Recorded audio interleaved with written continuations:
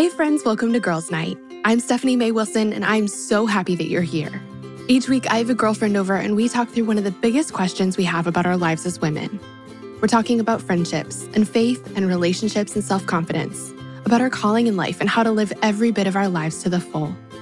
Life is so much better and easier and absolutely more fun when we navigate it together as girlfriends, and I cannot wait to get started. So friends, I'm so excited about today's episode. Today, we're talking about how to see your value and ask for what you want, both in work and relationships. Our guest for today's episode is my new friend, Maury Taheripour. Maury is a speaker, educator, negotiation expert, and she teaches negotiation and dispute resolution at the Wharton School of the University of Pennsylvania. She has a new book out called Bring Yourself: How to Harness the Power of Connection to Negotiate Fearlessly. And when I first came across it, I immediately began to wonder how the things she teaches in the book might be able to help us in our relationships, specifically in 3 really vulnerable areas of life where we have to consistently put ourselves out there and ask for what we want in order to be successful. I'm thinking about dating, friendships, and then also our careers. And so that's what we're going to be talking about in this episode. This is such a fun, different way of talking about our value and how to present our value and how to ask for what we want in these important areas of our lives, how to put ourselves out there.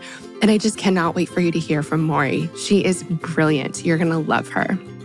But before we dive in, I have a resource I'd love to share with you, and it's called The Between Places: 100 Days to Trusting God When You Don't Know What's Next. So here's the thing. We all find ourselves in between places throughout our lives, especially these days. Maybe you're waiting for something, longing for something, or working for something, but it just hasn't happened yet. Or maybe you know where you want to go in life, but you have no clue how to get there. Or maybe you know you're not where you want to be in life, but you don't know exactly what needs to change or how to change it or how to figure any of that out. Maybe you're trying to make a big decision and you have no idea which option to choose. Or maybe you're feeling like the whole world has turned upside down in the last few years, taking your life, your plans, and any sense of security right along with it. And in all of it, you're trying to trust God with the future, but you're just not sure how to practically do that and how to quiet the fear and anxiety all this uncertainty has brought up in your heart. That's what the Between Places is here for. Through 100 guided prayer prompts, the Between Places will help you trust God with the trickiest, most uncertain, and most important parts of your life. It'll help you believe more fully than ever that God is good, that He loves you, and that He's taking care of you. It'll help you live today with more contentment, step into the future with more courage and faith, and rest in God's peace, knowing that He's with you every step of the way. Pick up a copy, just head to my website. It's stephaniemaywilson.com. Again, that's stephaniemaywilson.com. And that link will also be in our show notes. All right, guys, you ready? Let's jump into the episode with Maury.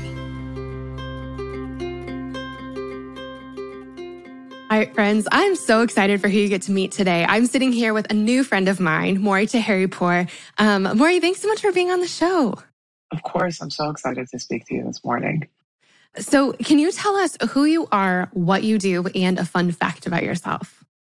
Who I am and what I do. So I'm an educator and I teach negotiations. I'm faculty at the Wharton School of the University of Pennsylvania, but that's only part-time. I do a lot of my work outside of Wharton with corporate clients. And so sort of an education/consulting role. So from developing curriculum to actually teaching negotiations. I also do some work in sports. Most people think that means like negotiating athlete contracts. Actually, it's not. It's a totally different sort of world for me, where I do a lot of diversity, equity, and inclusion work. I also work with professional athletes to help support, so preparing them for their life after sports, so off the field, and sort of the education and the preparation that it takes to do that. So kind of a bifurcated life between sort of academia and sports. That's so awesome. Fun fact. So I'm a little bit of a Real Housewives junkie. Real Housewives of fill in the blank. There's a few I don't watch, but yeah, sort of, I guess like when your head is filled up with everything that we have in there during our daily lives, like my little escape is reality TV. That is amazing. I'm so glad to know that. I also need to ask you, what is your favorite sport? What is my favorite? Probably football. Football. I love football too. Yeah. That's awesome. Okay. Well, Yeah. I'm so glad to know this. Tell me a little bit, before we get into I know that you have a new book, and I'm excited to hear some of the things that you have discovered in your work and apply them to some of these tricky areas of our lives. But I want to just hear a little bit about your career journey, because you have your work is so interesting. I'm curious to know how you got to this place.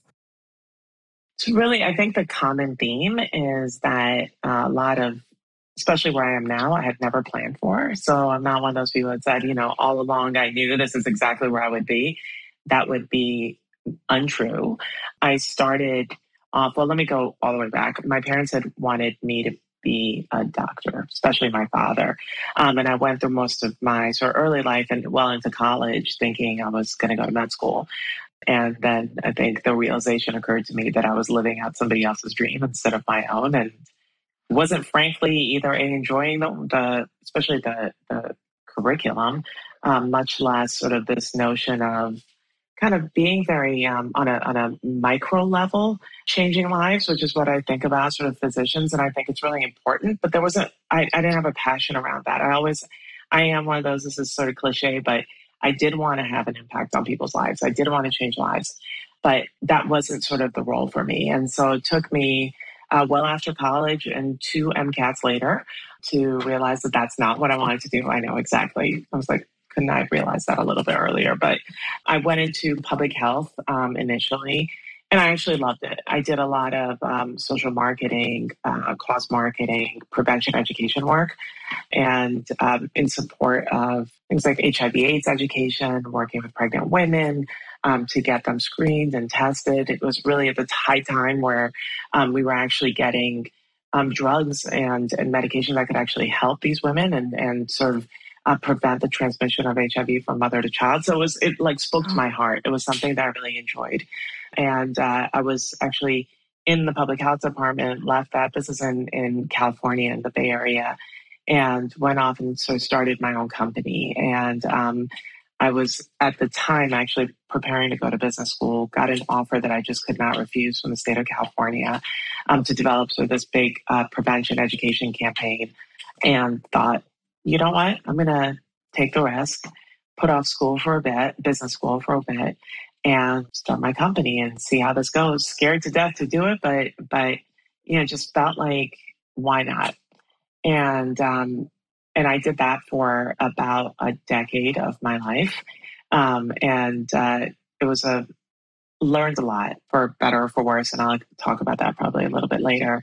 But in the midst of all that, when I had started my company, because I had put off business school, I'd always said, but I do want to go back, and I do want to get sort of a sort of graduate degree. And I loved the notion of going to business school because I thought it was going to be so applicable to so many different parts of my life. And I did. I went to the Wharton School to get my MBA. And as I was graduating, I was sort of asked to teach by my professor, who was a negotiations professor. He became my mentor, became a very dear friend. And I thought he was crazy because I am an introvert. And at the time I was like fearful of standing in front of a room of 5, much less a classroom of 40 to teach. And I thought, I have no idea why you think this is the career for me, because I can't even imagine myself doing something like this. That was almost 18 years ago.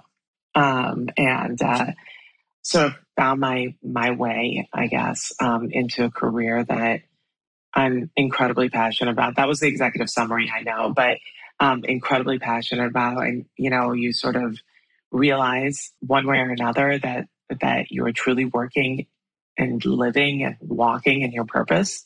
And that's what education has become to me. That's what teaching the subject that I'm so in love with, negotiations, has become to me. And I guess it's full circle, because while I had always thought I wanted to do something that changed lives, I didn't know that this was going to be the medium through which I would do it. And it's become exactly that. So the journey has been not a straight line whatsoever, but I guess the ultimate sort of goal and what drew me professionally to do something that had impact is where I landed, unbeknownst to myself that this would be where that sort of landing spot would be. I love that. And I think that that's so encouraging because, especially when we're starting out in our careers, there's this idea that you need to have a like etched in stone 10-year plan. And if we don't have that, if we don't know what we're passionate about, or we walk down a road and go, okay, this actually isn't it, we feel like we've failed. And I mean, your story is just a perfect example of it's taking different risks. It's walking forward until the path changes or until you realize like this path isn't going in the direction that you want it to. And it's finding kind of a cut across and finding something different. But I feel like all those experiences build on each other. Mm-hmm. And even if they're not like, even if it's not directly, like even if you're not just working your way up in one exact company, it's, you know, the things that you learned in preparing for, you know, the MCATs, like probably had a lot to do with, you know, preparing you for business school. And yeah, I mean, you're so right. And I think, especially these past few years, I think with the pandemic, I think have really highlighted the fact that, you know, I always say, you know, we make plans and God laughs. I mean, you know, to think that everything is going to be exactly as you think it's going to be is quite frankly silly because we just don't know. And I think so long as you are open to opportunities and really, I mean, this whole notion of, I know it's sort of a lot of people talk about these days about knowing your purpose and living for a purpose and finding your calling and whatever that may be. You know, that's not your purpose can't be finding your purpose is what I'm saying. And so like this, you just have to almost live life and experience it and know what you don't like as much as what you really do like. And wherever that takes you, I think so long as you're present in your life, and you allow yourself to understand what truly brings you joy and happiness and fulfillment, that may take 10 years, 20 years, 30 years, whatever it is. But then the destination feels really good so long as you're so open to the journey and the experiences. I love that. And so instead of like sitting down and feeling like you need to figure your purpose is figuring out your purpose, you need to figure it out right now before you like walk out of this room. It's more walk out of the room and just like take notes along the way. Exactly. Yeah. And be mindful and be present and participate in your own life, which I think is really important. I love that. So tell me about your book, just for women who haven't gotten to see it yet. It's called Bring Yourself: How to Harness the Power of Connection to Negotiate Fearlessly. Tell me about the book and kind of the backstory of it. I mean, I think you probably did in some ways just tell us the backstory, but tell us more. Yeah. So again, I teach negotiations and you know, what I've realized about the subject, and by the way, writing the book was also not in the plans, just to further reiterate. I was encouraged to do so. I never imagined doing that either. Here I am an author now. So this is a running theme. But the way I teach negotiations and my philosophy around it, based on, you know, now nearly 18 years of teaching and having been a student of it myself and the research that I've done and the thousands of people that I've had the privilege of teaching, what I've understood about the subject, and particularly around women, actually, is that there's a lot of fear about negotiations and there's a lot of anxiety around it. And the truth is that a lot of that is based on the way we've been sort of indoctrinated in our culture to understand negotiations, and sort of the models that we see of great negotiators are oftentimes in your face, aggressive, contentious. And the way that we thought about negotiations is therefore, you know, sort of this win-lose proposition, potentially conflict-ridden. And what I've learned over the years is that, first of all, there is no one type of great negotiator. And we've seen this in history. There's all kinds of different people, role models, renowned folks that we've seen in our history, from presidents to agents to what have you, that we've seen modeled. If you look at them, actually, they're completely different in style and approach. And so that tells us that this is not a skill, first of all, that we're born with, but it's one that we learn. And that the more practice you have, the better you are at it, because it's not formulaic. And unlike a lot of books that have been written out there that really sort of dictate a formula, you know, like say this, do this, and oh my God, it's magic, you have a great outcome. It just doesn't work that way. Everybody is different. Every conversation is different. Every approach is different, quite frankly. And so when I sort of looked at all these different things, these messages that we were getting, I realized that, of course, people are going to have great hesitation around negotiations. Of course, there's going to be fear, because if you're told that you should only be a certain way to be good at something, then your entire sort of being always wants to be that person, as opposed to being told, no, you can be exactly who you are, be your authentic self, and find your way, because this is a practical skill. This is, to me, negotiations is sort of like the soundtrack of our lives. It's something that we do from the moment we open our eyes in the morning to the time we go to sleep at night. We negotiate with ourselves. We negotiate with our alarm clock. We negotiate with our pets, our kids, our parents. And of course, yes, we negotiate at work, and, so on the business side of things, but it's a skill that really is embedded in everything that we do. So when I realized that this is the message that I sort of give to my students in class, and I see them flourish as a result. I see them leaning into these negotiations with incredible sort of sense of empowerment, because what I'm telling them is be exactly who you are, and let's find the skills that will benefit you and the strategy that will benefit you or complement you as who you are and your set of values and your convictions. And when I tell them that, that's immediately empowering, right? So it starts taking away that fear and anxiety. But then the notion of also, first, let's figure out who you actually are. And let's figure out and give attention to what your value systems are. What are the things that are most important to you? What is your North Star? And so once you sort of settle into that, then you now understand, you know what? It wasn't that I didn't have the skills to negotiate well. It was that I was really getting in my own way. It was the imposter syndrome, the lack of understanding of what your value is and your worthiness. And that's where, once you figure those things out, once you deal with some of those challenges that we all have, then you can now feel more empowered and more encouraged and have a sense of purpose. And so these conversations are not meant to be scary. Negotiations are meant to be an opportunity for you to speak your voice and speak your purpose and come to the table and understand that you matter, you have a place, and that really what you have to learn to do is just be able to honor yourself. And so my book was meant to do that. My book was meant to say, don't try to be somebody else. Be your best self and really learn to speak your voice, and don't let life pass you by, because, every moment is the right moment. So that was that, and hence the title, Bring Yourself. So it's not, by the way, written as a textbook, because I oftentimes think people are like, oh God, another textbook. It's actually much like an autobiography. It's all about stories. Yeah, that was really the purpose behind it, was to create a sense of empowerment for people. I love that. Tell me, so, you kind of mentioned this with negotiations happening throughout our day. I think that there are probably some women listening who can't picture totally what that looks like what negotiations are playing out in their lives every day. And also, I want to know, so I'm wondering if you can dive into some examples, and then also show us what happens if we don't know how to negotiate? In our everyday lives, what do we miss out on by not having this skill?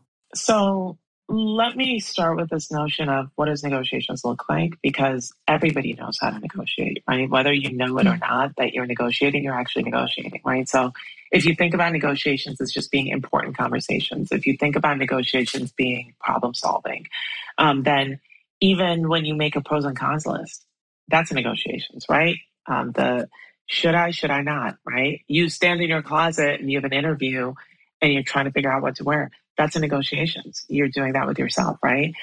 You merge onto traffic in a highway. I mean, coming even to that the simplest of notions is that as you're trying to merge into traffic, you're trying to figure out where your place is, and that's problem solving, and that's a negotiations, right? So to think that particularly women, mothers, daughters, that we don't know how to negotiate is just silly. I think that we're some of the best negotiators out there, because there isn't even, that's like a world of practice that we have every single day that we're not accounting for, right? And we do it so well. We have empathy, we have natural problem solving skills, we have a sense of values and ethics that are really important negotiations. We think with relationships in mind, which makes for great negotiators, right? That's this notion of this is not a transaction, but it's about relationships. That's how we are built. That's quite frankly how we operate as women. So, I think the immediate answer to your question is, first of all, you are great negotiators. You do this all the time. Take account of that, right? Take responsibility for all that you do so well. Those are negotiations. Now, are there difficult negotiations? Are there difficult conversations? Absolutely. That's what life is all about, right? Are there challenges? Let's say breakups, marriage, right? Relationships that present some kind of difficult moment to us that we have to navigate. That's life, right? Yeah. But we have so much preparation and training for it, is what I'm saying, that oftentimes once we actually think about all the ways that we do this already so well, and we apply those same skills, which include, again, critical thinking, being able to have a quiet moment to think these things through, being able to understand what's most important to you, and thus understanding your non-negotiables. I mean, these are things that we as women do every day. So know that. And then the second part of that is that what you miss when you can't tell yourself that is that you then feel like, first of all, we don't identify moments that we actually can negotiate because we feel like we have to wait for something that tells us this is negotiable, right? Like the smoke signal that says, you can now negotiate this. Whereas, studies show us that men actually believe that everything is negotiable. So they come to the table all the time. They create that space for themselves. Well, if we wait for somebody to tell us that something is negotiable, let's say compensation or salary structures, right? And that message never comes through, then you miss that opportunity, right? You don't create the opportunity yourself. And let's just take sort of this one step further with things like the gender pay gap. It's not that women can't negotiate. That's been proven wrong time and time again in research. It's that when you miss the moment to negotiate and you miss that opportunity and that passes you by, then you have now actually missed the opportunity to get that salary bump, right? Get that salary increase. And it doesn't stop there because then that happens over and over and over again. So then you're seeing now a compounding effect. It sort of builds like interest, right? Only against you.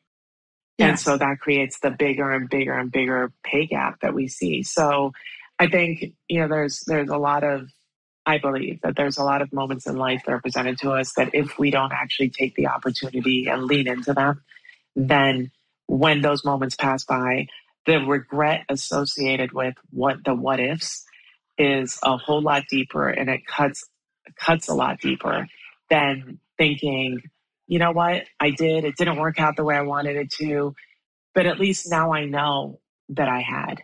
You know what I mean? And I think that's the biggest regrets come from not engaging as opposed to engaging and it doesn't work out the way we wanted it to. Yeah. Yeah. That has, so negotiation is really just, you have an obstacle and it usually has to do with another person or a group, usually has to do with people. Like you want something and it's a matter of talking to other people in order to get it. I would say this. I would say, yes, it's obstacles. Yes, it's problem solving, maybe. But sometimes it's just conversations. And I would actually say that the majority of the negotiations, for example, that I do are with myself, quite frankly. Any kind of decision making, any kind of sort of working yourself through a problem, a big decision you have to make, even a small decision that you have to make. Those are all negotiations, right? And we just don't give ourselves credit for that. Think about all the different moments in your life that you've had to make a decision and what you've done to actually get to the point where that decision can be made.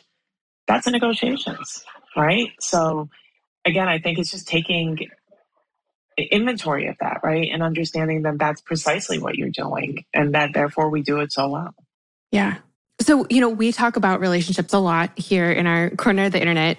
And when I first came across your book, I immediately began to wonder about how the things that you talk about in the book and the things that you teach your students could help us in our relationships. And I'm specifically thinking about three really vulnerable areas of our life where we have to put ourselves out there and ask for what we want in order to be successful, where we have really hard conversations or just conversations in general. And I'm thinking about dating, and I'm thinking about friendship, and I'm thinking about our careers, which we've talked about a little bit. And so can you I know that there's a whole book and, mounds of curriculum to choose from, but I'd love to hear just anything you have to share with us, your research findings or strategies that you teach your students. Like, what does it look like to bring ourselves and negotiate well in these areas?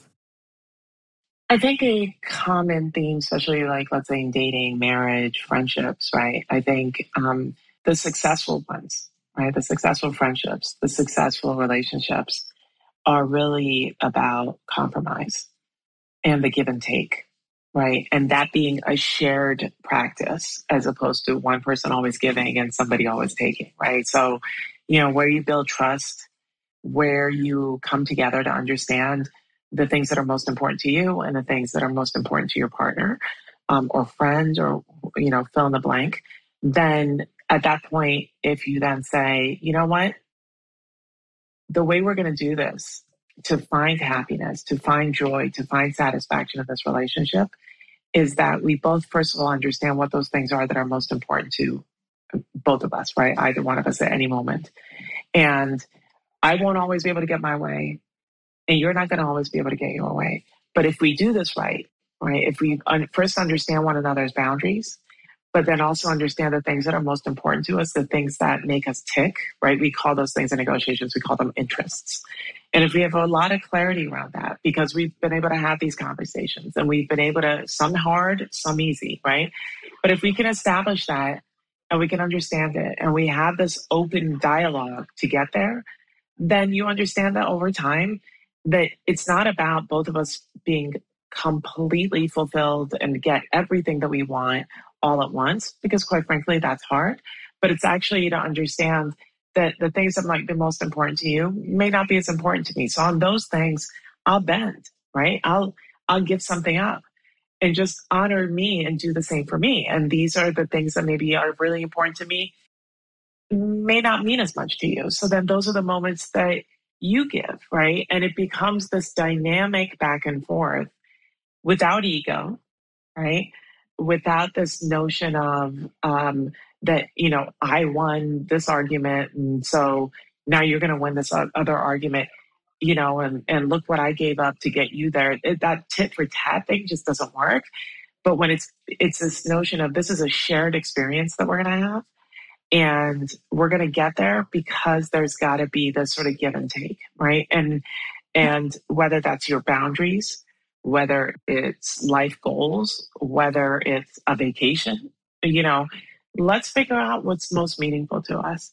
And I think once you do that, and again, realizing that it won't always be easy, right? But once you do that, then what you're doing is making the commitment to a shared understanding. You're making a commitment to working out whatever issue comes your way, as opposed to who's going to win, who's going to lose, who's taking one this time, who's taking one the next time. It becomes this notion of, commitment to the collaborative, sort of the partnership, right? And that works in relationships, that works in marriages, that works with, sort of a parent, child, sort of a relationship that happens in friendships. Those relationships where we feel like we're both in this and we're both committed to this work because they're built on compromise, because they're built on, we're going to do this together, no matter how difficult, no matter how easy, we're in this together, right? I think that's really important. And it's built on boundaries, by the way, right? The compassion that comes with actually communicating your boundaries and setting boundaries. For the work piece of this, it's not that different, actually. It's still having compassion. It's still setting boundaries. It's still having a sense of understanding, right? It's still understanding the things that are most important to you so that you can communicate it to your supervisor or the people that report to you, right? It's still the sense of let's commit to understanding as opposed to again, who's going to win, who's going to lose, you're completely taking the ego out of it. And you're seeking a better understanding of yourself. And you're also being able to communicate all that's important to you so that other people can understand it. And this, again, becomes this sort of shared experience.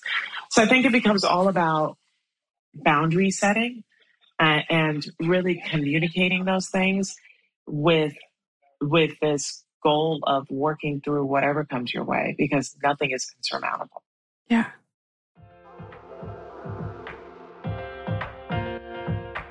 This show is sponsored by BetterHelp. As many of you know, I recently wrote a book, and while it was the most rewarding project of my career so far, it also came with a lot of hard work and long nights.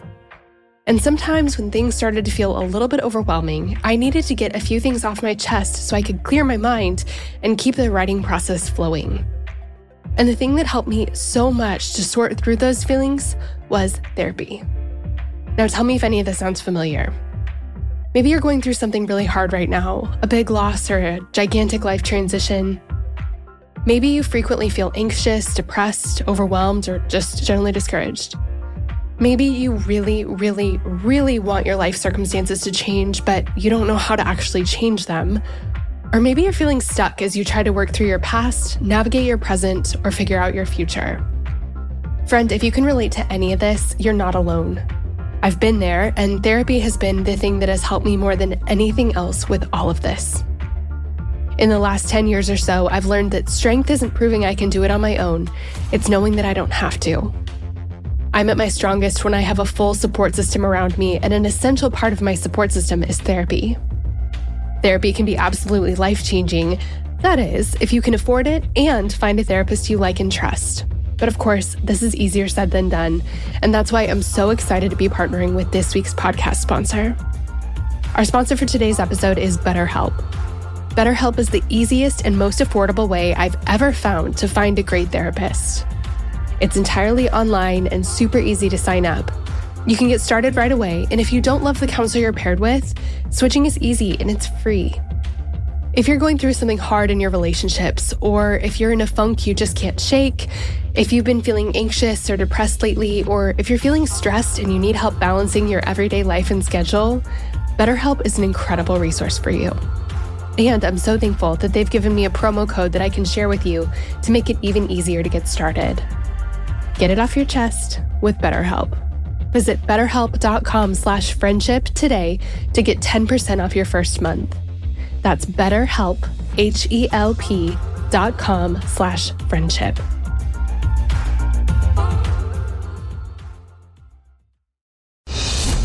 Well, good day to you. It's Joel with The King Country, dropping in to let you know that our brand new film, Unsung Hero, is in theaters now. It's Luke here. We've teamed up with the creators of Jesus Revolution to bring you this adventure of a lifetime. It's a powerful, true story about a family uniting, growing in their faith, and facing the impossible together. In theaters now, unsunghero.movie for more information. Rated PG. Parental guidance suggested.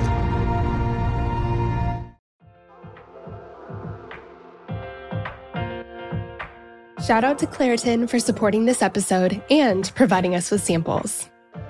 Friends, springtime is finally here, but that also means allergy season is in full swing. I have always struggled with allergies, and I don't know about you, but I am especially allergic to cats. More on that in a second. Well, luckily for those of us who live with the symptoms of allergies, we can live Claritin Clear with Claritin D.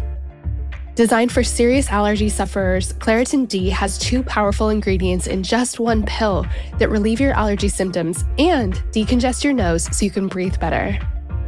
This double-action combination of prescription-strength allergy medicine and the best decongestant available relieves sneezing, a runny nose, itchy and watery eyes, an itchy nose and throat, and sinus congestion and pressure with ease.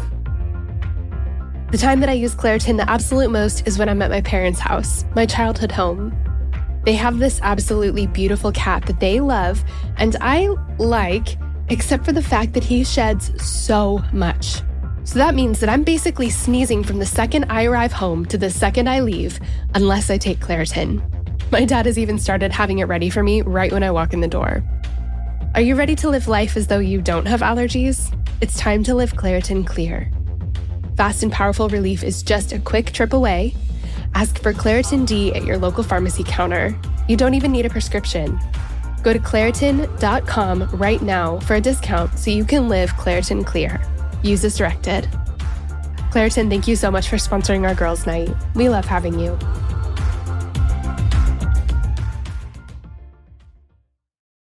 I love that. And that's something that has been just this recurring theme in my life for the last couple of years and something that we've talked about a lot here on the show. But I can think of like about 1,000 examples of how that's been helpful to know what's important to me and to know what's important to the other person in the conversation so that we can, because a lot of times I feel like, when we get into conflict, it's over things that actually nobody cares about. And so those things don't need to be conflicts. This is just a tiny random example, but I have 20-month-old twin little girls.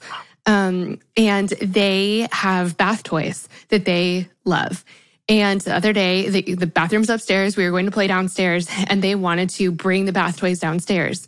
And I said, let me have the bath toys. We're going to leave them up here. And I asked, a couple times because they're toddlers and it's kind of hard to get things out of their hands. Mm-hmm. And finally I was like, okay, well, we're going to leave, the cow up here. And so I took it for my daughter, Annie, and she just made the saddest little whimper and just started to cry, and not like a mad, frustrated toddler cry, but just like a really genuinely sad cry.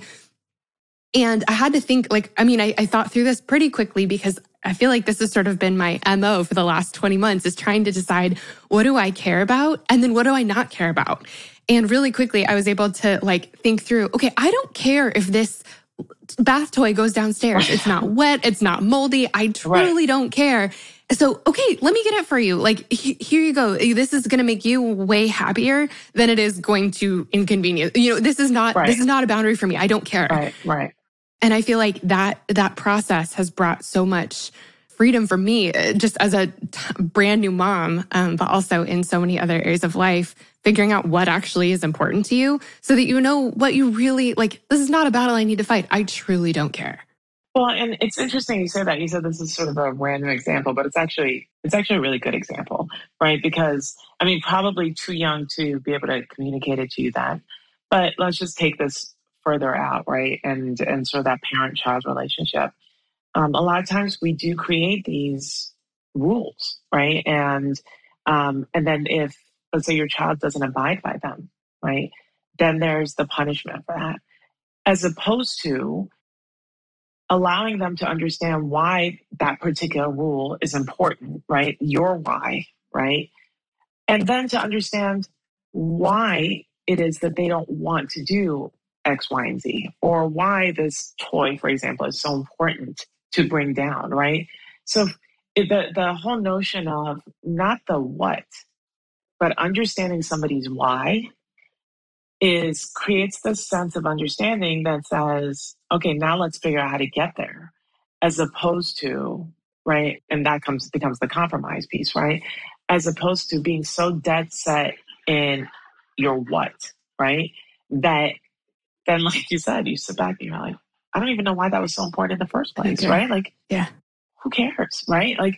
And so your why is actually to see her happiness, to not see that sad face, right? That why is the joy you want to see in your child. And so then the other stuff becomes really unimportant. And I think that's actually, it seems really simple, but we spend so little time trying to figure out one another's interests or our whys that we can't get past all these silly sort of the rules that we set up or the things that are meaningless to us in the grand scheme of things, right? So it takes commitment to conversation and curiosity. And it really tells us, stop feeling like you have so much certainty, right? Be open, be curious, figure it out, right? And I think that's something that if you chose that to be the way, then it would actually eliminate a whole lot of conflict usually and create space for these relationships and for people speaking their truth and speaking their voice and say, it's possible. We're going to get through this. Yeah. We don't do that very much, whether it's our ego or sense of ownership or pride or whatever it is, I don't know. But we do oftentimes get definitely in our own way and don't even know we're doing it, quite frankly. Yeah. Yeah.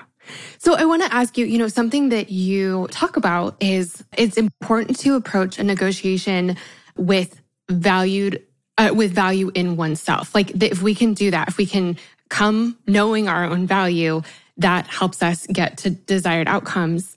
And, you mentioned this kind of at the beginning, but for a lot of us, we want to be confident in ourselves as we're applying for a job or going on a date or, meeting a friend for the first time, but we're not totally sure what we bring to the table. And so how do we figure out what we have to offer and then confidently hold on to those things as we're putting ourselves out there? That's like a lifelong challenge for a lot of people, right? That's sort of the basis for imposter syndrome, quite frankly, and this notion of not knowing our self-worth, not knowing, what we deserve, why we deserve, our sense of worthiness. And, it's the answer is never easy because it's usually sort of our life experiences that account for something like that, right? The way you're raised, the way your parents have spoken to you, this notion of somebody telling you that, dare to dream, you can be whatever you want to be, as opposed to somebody telling you that there are limits to what you can achieve, right?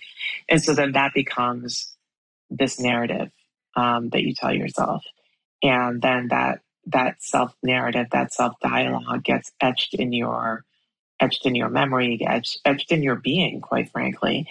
And it's really hard to move away from that. So, the first step here is to understand just that, to understand your value, your self-worth, right? To change that inner dialogue and make it one of worthiness and deservedness, and really understanding that, right? Which could include sitting down and taking an account of all the things that you've accomplished, or even the top 3 things that you've accomplished in your life, and knowing that, you should be so proud of that. You've worked so hard for that. You didn't accidentally stumble upon these things, that it took blood, sweat, tears to get there.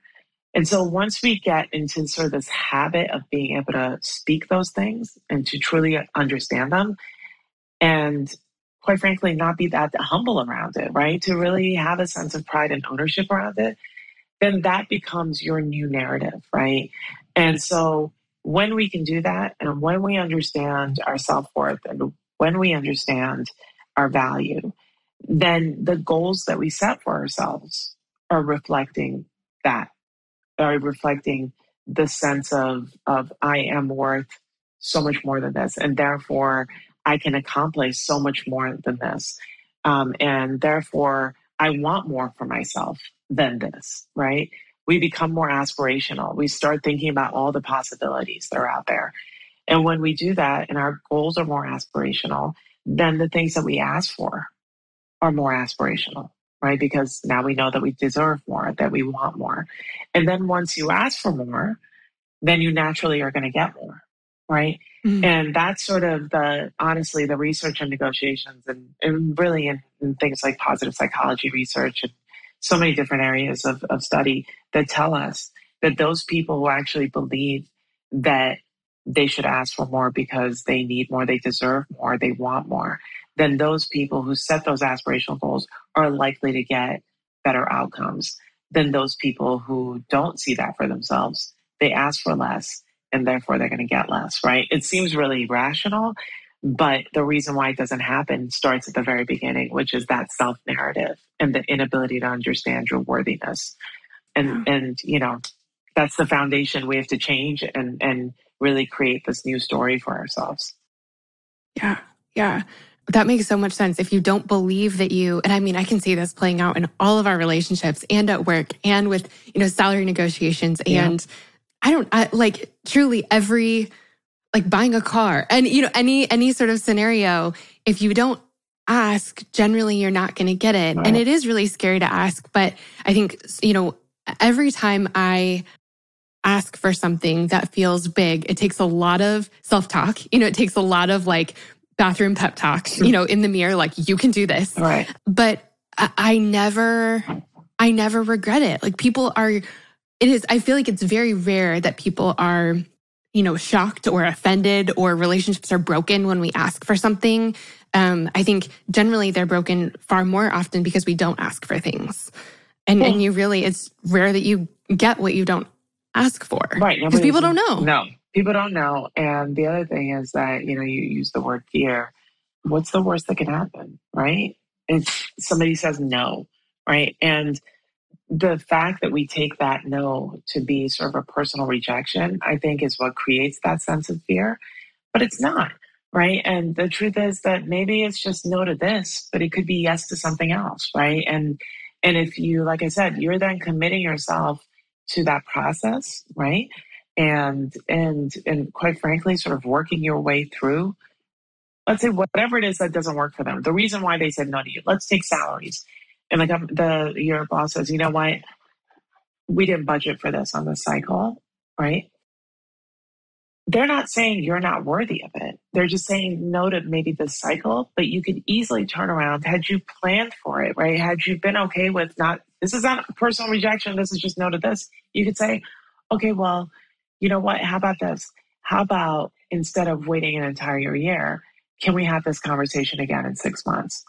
Or, okay, maybe the salary bump doesn't work right now, but what about other benefits, right? What about a tuition benefit? What about childcare benefit, right? And that only becomes possible because, one, you've thought about all the different things that are important to you, away from just the salary, right? Why do people want raises? Because they want to feel valued. How else can you feel valued? It could be a title. It could be, like I said, a tuition benefit. It could be a recommendation, whatever it is, right?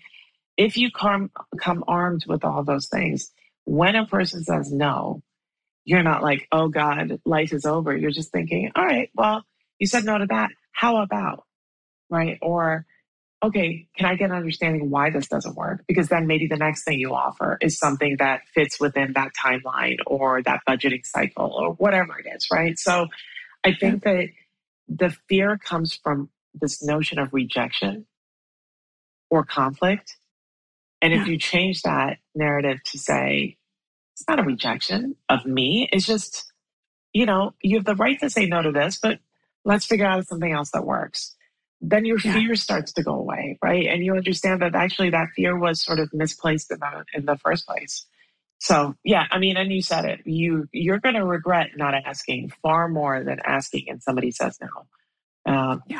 So I have a lot of friends and then, a ton of women in our community who are dating right now and online dating. And, I talked to, one of our podcast listeners recently who kind of initiated a kind of defining the relationship moment and just asked the person that she was talking to, what he was looking for, if this was going anywhere.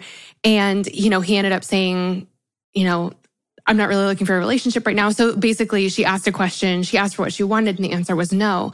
And I think that we avoid that conversation so often because we think that when we get a no, it's because we asked. And that's not the case. That wasn't the case for her because this relationship, it wasn't like, he was like, yeah, I like you, this is going somewhere. And then she said, is this going somewhere? And he said, well, not anymore. She was just finding out where he already was. It wasn't a no because she asked. And I think that that's just something that, we have to remind ourselves constantly. We're not inciting a no. We're not creating a no by asking. We're just finding out what's already there. And once we know what's already there, then we can work around it. And we can find out, okay, well, then I'm going to stop wasting my time with this person. You have choices. You have choices. Or I'm going to ask for, childcare benefit instead of a raise because same thing, Right. Either one would be great. Right. I love that. Yeah. And by the way, if that person says no because you asked, that should tell you something also, right? And, if your relationship isn't going to work out because you asked somebody if, they saw a future for the two of you, if that question is what drives them away, then I hate to say it, you're in the wrong relationship, right? Yeah. Then that is really good thing to know because that relationship wasn't going to go anywhere anyway. Yeah, exactly. So, yeah. But I think that's the same for a job too. It's if you have a boss that's like totally taken aback by the fact that you might want to advance in your career and they're, that's going to offend them or, something like that, then you're in the wrong career because you want to be like that. That's information. You can take that and go find a job where the person that you're working for also has, an interest in you advancing and growing and developing in your career. Absolutely. And sometimes, quite frankly, it's how we ask. Actually, I should say not sometimes. It's always how we ask that actually matters. Not what we ask for, right? So the way we frame the ask, like the salary negotiations, you never want to go into the HR department or your boss's office and say, you know what, I want an increase in salary because I deserve it. That just doesn't work, right? So, instead of having done your preparation and having understood how you're going to actually frame this, the better thing to do in a way that they understand it, right? And they don't take it the wrong way, right? Or they think, who goes in and says, I deserve X and that's why you should give it to me, right? What if the other person, their sense of deservedness is very different than yours, right? So instead, if you go in and say, listen, I love working here, right? But quite frankly, and let's take right now, this moment in time that we're in, inflation is at 8.5%, right? 9%. So, all of a sudden, the salary that I've been getting is worth 9% less, right? Because I can't afford all these other things, right? And so that's the quantitative measure. But then also, since the pandemic started, I've taken on 4 other roles, right? Because all these other people were laid off. Look at what I accomplished in X, Y, and Z project, right? I've delivered on these things. And I created this other sort of stream of revenue for the company that didn't exist because of this other initiative that I had started that I've been working on. And so, this is that moment that I really want to have this conversation with you about a bump in salary, right? Or an increase in my compensation. That's a very different ask, right? Because now you're telling them the why, you're coming to them. You're explaining all the reasons that this is important now. And therefore, you're creating sort of a sense of understanding that they can better understand what it is that you're asking for and why it is that you're asking for it. You don't look greedy. You don't look irrational, right? You've given them all the reasons. And when you give that many reasons and they make sense, it's very hard for somebody to say no. And to your point, and they still say no, then, that may not be the right boss and that may not be the right company, right? So, I think we fail to understand that the other side has to buy into this, that we have to actually commit to persuading. And the way you do that is that you bring data and information and you educate and you tell your story and you create this opportunity of understanding for them so that they can't say no. And if they do, then they have to give you an equally good reason for it. And that's where the work is, right? It's not the courage to ask. It's the courage to ask and then be able to support your ask with the data and the information. Yeah. I think, everything that you just said falls under the umbrella of what does the company want? The company wants to grow. The company wants to save money. The company wants an additional stream of revenue. The company wants more efficiency. The company wants employees that really care about the mission and want to be there and all these things. And, I think that that's something that we forget so often is to think about, this is like so full circle, to think about what the other person wants. And when we can match what we want with what the other person wants or approach the conversation, having thought through what the other person wants and how we can give it to them, that's so powerful. Like, I think, every time I applied for, an internship or a job, especially, just out of college, I felt like I was trying to convince someone that I was good and just in general good. I think if I could go back and tweak my resume, I would say, okay, why don't you figure out like what problems the company is having and how you could make their life easier And then tell them that, because that's what they're looking for. They're looking for a solution to a problem. They're looking to get somewhere themselves. And if you can show them how you can help them do that, that's a slam dunk for them. Instead of making them like try to figure it out themselves. Like, I guess she's smart, so where can we put her is a lot less compelling than, we have this hole, she can fill it. Right. And also these days, it's just the notion of having happy employees, right? Mm-hmm. Because the job market is really tight, right? Companies will do anything to find good employees, right? And so for everybody that's listening, this is the time for you to ask, right? Because it costs a company a lot less to keep their employees that they have now that are performing happy, as opposed to losing those employees and having to spend the money to not only go out there and find, rehire into those roles, but also then start that process of training again and all of that, right? So in a lot of ways, this is that perfect moment, right? This is that moment where companies want you to be happy. Companies want to invest in you. And it is your then role to be able to make the ask, come to the table, tell them what you need. They're not going to be able to read your mind, right? And to your point, be able to tell them how you actually are that problem solver, are the person who's excelling in your role. To tell them that story, because they're not going to know. And so when you match up those two things, it's the perfect conversation, right? You have a problem, I'm solving it. I want to be happy. This is how you can do that for me. Now it's a mutual commitment, right? It's shared risk or shared benefit, if you will. Like I tell people all the time, this is that moment. There is no fear. Like, go in and do it. Tell your story. Tell them with great pride what you've accomplished, and tell them what you need to be happy. And don't make it so much about you, but make it about the sort of shared opportunity. Yeah. Do you have just one last, just as we're finishing up, thing that you wish that women specifically knew about negotiations, or one last tool that you can slip in their pocket before we walk out the door? Yeah, I'm going to dedicate this one to you, being a mom of twin daughters. Yes. Okay. I think that women, mothers, daughters, I think, and this isn't just about women, actually, this is sort of a cross-gender type of a thing, but a lot of us are what I call pleasers, right? That we want to serve. We want to make the other person happy, right? We want to fulfill their needs and their wants and their desires. And I think the sort of the story we've told ourselves is that if we do that, or if we want to accomplish that, then that means we have to take less, or we have to compromise the things that are important to us. And that our boundaries don't matter as much, right? Because you want, again, this sort of the spirit of service, right?